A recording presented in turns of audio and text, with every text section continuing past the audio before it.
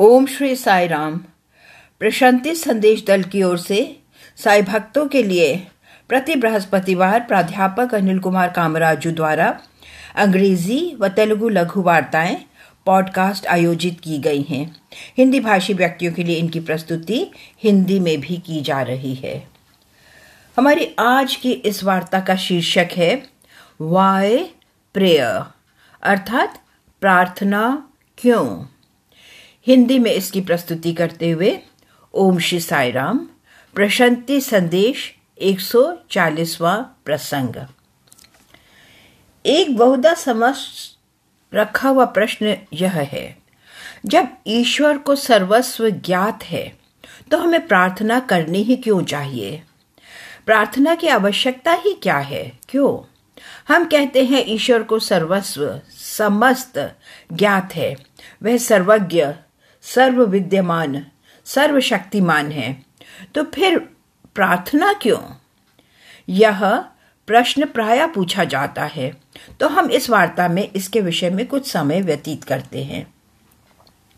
सर्वप्रथम हमें इस मूलभूत तथ्य के प्रति प्रत्ययित रहना होगा कि इस विश्व की समस्त शक्तियां, इस ब्रह्मांड की समस्त शक्तियां हमारे संग सहयोग करती हैं। हमें इस विश्व को स्वयं के विरोध में मान्यता न देनी चाहिए। हमें ब्रह्मांड को अपने विपरीत होने की मान्यता न देनी चाहिए। सभी शक्तियां हमसे सहयोग करती हैं, लेकिन मानव असहाय अनुभव करता है। हाँ, एक प्रकार से वे असहाय है भी, क्योंकि उसका विचार होता है कि वह नितांत एकाकी है। इस तथ्य को विस्मृत करते हुए कि वह पूर्ण रूपेण समृद्ध है, सक्षम है। इस तथ्य को विस्मृत करते हुए कि एकाकी वह नगण्य है। एक एकाकी मानव नगण्य ही होता है। मैं इसकी आवृत्ति अनेकों बार कर सकता हूं। क्यों?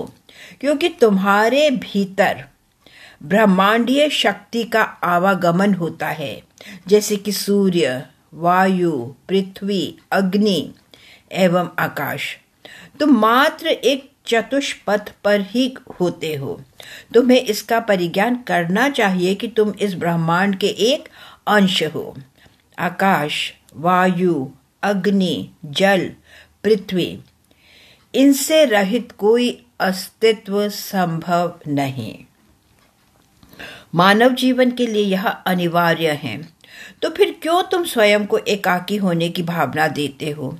क्या तुम ये संज्ञान नहीं कर सकते कि यह समस्त शक्तियां हमारे साथ सहयोग कर रही हैं ताकि हम अपना जीवन निरंतरित रख सकें? लेकिन सर्वाधिक दुर्भाग्यपूर्ण है कि आधुनिक मन स्वयं को वियुक्त पृथक होने का विचार करता है। आधुनिक मन ब्रह्मांड से सामंजस्य में नहीं, परिणाम स्वरूप प्रत्येक के अंतः में सतत द्वंद्व संघर्ष रहता है। अतः हमें यह अभिज्ञा करनी होगी कि हम इस ब्रह्मांड के एक अंश हैं, विश्व के एक भाग हैं। कदापि पश्चिमी मन की अभिवृत्ति विश्व से संघर्ष करने की हो सकती है, व उसका परिणाम संघर्ष व द्वंद्व ही होगा। विज्ञान व तकनीकी, परमाणु विज्ञान, अंतरिक्ष विज्ञान कदाचित हमें विश्व पर विजय प्राप्त करने के लिए प्रेरित कर सकते हैं। तो परिणाम क्या होगा? इस प्रक्रिया में मानव विश्व से असंबंधित, असंगत हो जाता है, ब्रह्मांड से अपरिचित। वह हिंसक हो उठता है व अंततः स्वयं को एकाकी पाता है। अतः विश्व पर विजय प्राप्त करने की यह भावना, एकाकी अनुभव करने की यह अभिवृत्ति पूर्ण रूपेण दोषपूर्ण, अनुचित है। दूसरी ओर हमें यह विश्वास विकसित करना होगा कि हम इस ब्रह्मांड के एक भाग ही हैं। यही कारण है कि क्यों पूर्वी मन स्वयं को ब्रह्मांड के साथ गहन अनुनाद गहन प्रतिध्वनि की मान्यता देता है। वास्तव में पूर्वी मन की यह भी मान्यता है कि मैं व विश्व दो नहीं, दोनों एक ही के भाग हैं। तुम्हारे व विश्व के मध्य संबंध सागर व लहर के मध्य संबंध के समान ही है। व तुम इस विश्व के ही हो, तुम एक अपरिचित नहीं। तुम में इससे संबंधित होने की भावना विकसित करनी चाहिए। इसके अतिरिक्त हमें इसका भी परिबोध करना चाहिए कि कोई भी एक यांत्रिक भाग नहीं, मैं एक यांत्रिक भाग नहीं, निश्चय ही नहीं, वरन मैं इस विश्व का एक कार्बनिक अंश, एक कार्बनिक भाग हूं। अन्य शब्दों में तुम निष्कर्ष पर पहुंच सकते हो कि विश्व तुम में एक मानव के रूप में है। पांचों तत्वों सहित संपूर्ण ब्रह्मांड समंजित हो तुम में एक मानव के रूप में है। वह विश्व तुम में एक विशेष व्यक्ति के रूप में है। इस विश्व से वंचित तुम नगण्य ही होते हो, तुम मात्र एक लहर ही हो। वास्तव में जब तुम इसके परिज्ञान की गहनता में जाते हो तो हमें अनुभूति होती है कि विश्व हमारे माध्यम से पुष्पित हो रहा है। ब्रह्मांड तुम्हारे माध्यम से पुष्पित है।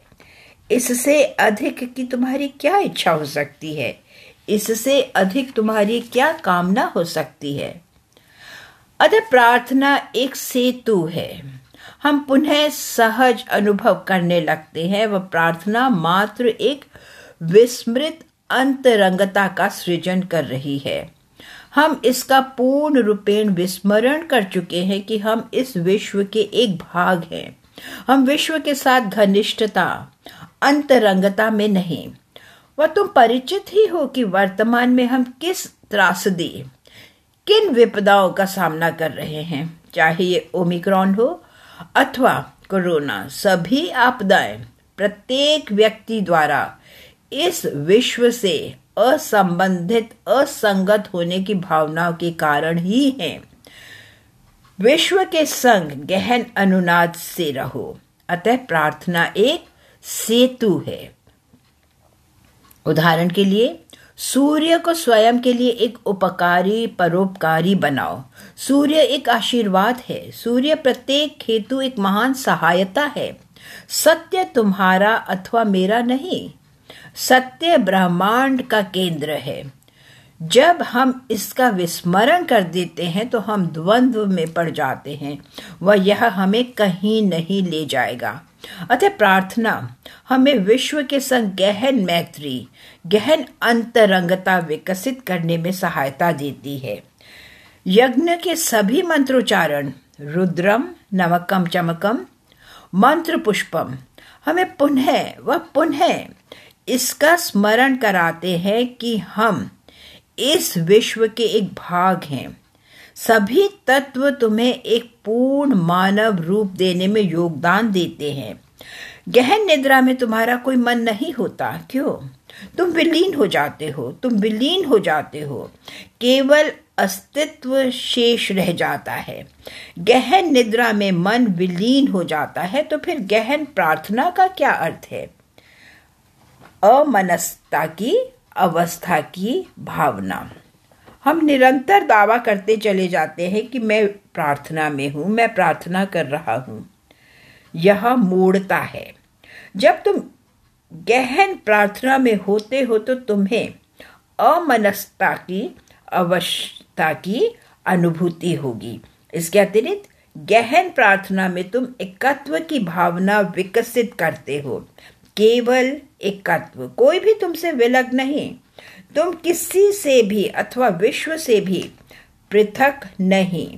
गहन प्रार्थना हमें रक्षा व सुरक्षा की समस्त भावना में सहायता देती है।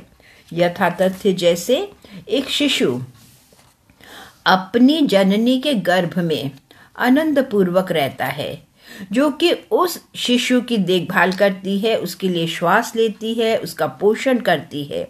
जी हाँ, शिशु इतना सुरक्षित रहता है।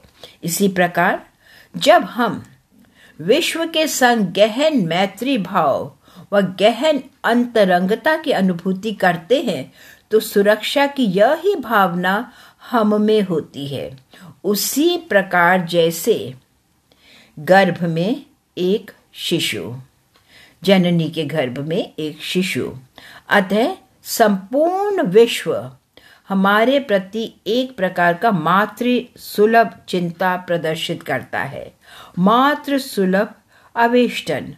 अतः हम में गहन विश्वास होना चाहिए, गहन विश्वास की सूर्य उपकारी होगा, वायु उपकारी होगी, पृथ्वी उपकारी होगी, अग्नि उपकारी होगी।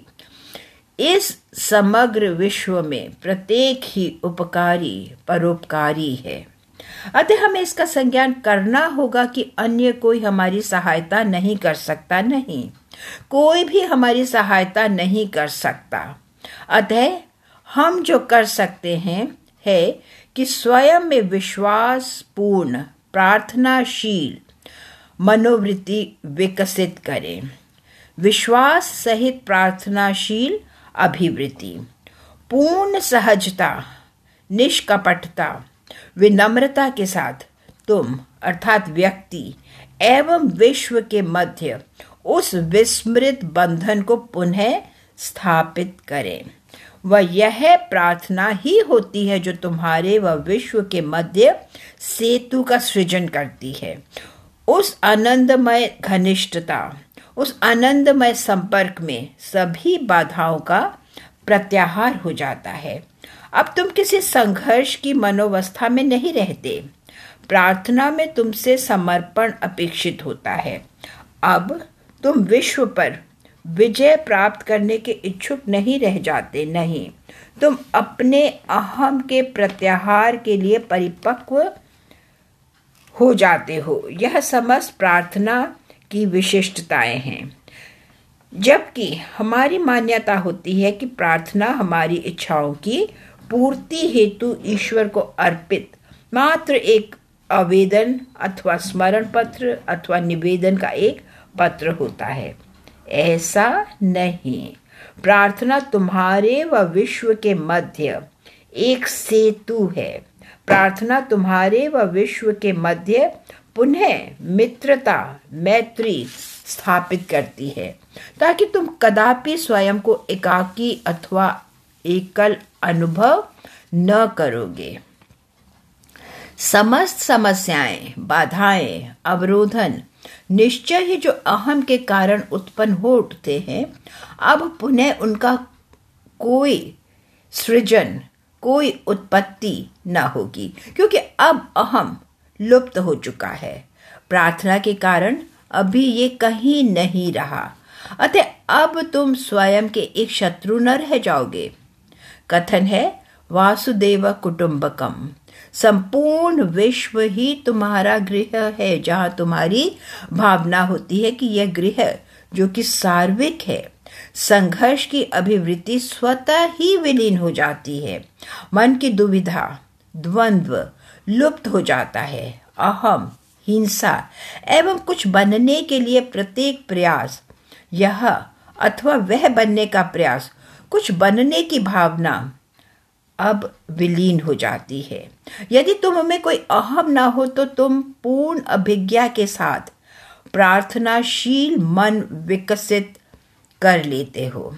इस प्रकार कि यदि तुम गहन निद्रा में भी चले जाओ तो तुम में वह अभिज्ञा विद्यमान रहेगी। अभिज्ञा, अतः अनंतातिरेक की समाधि में तुम सचेत अभिज्ञा होते हो।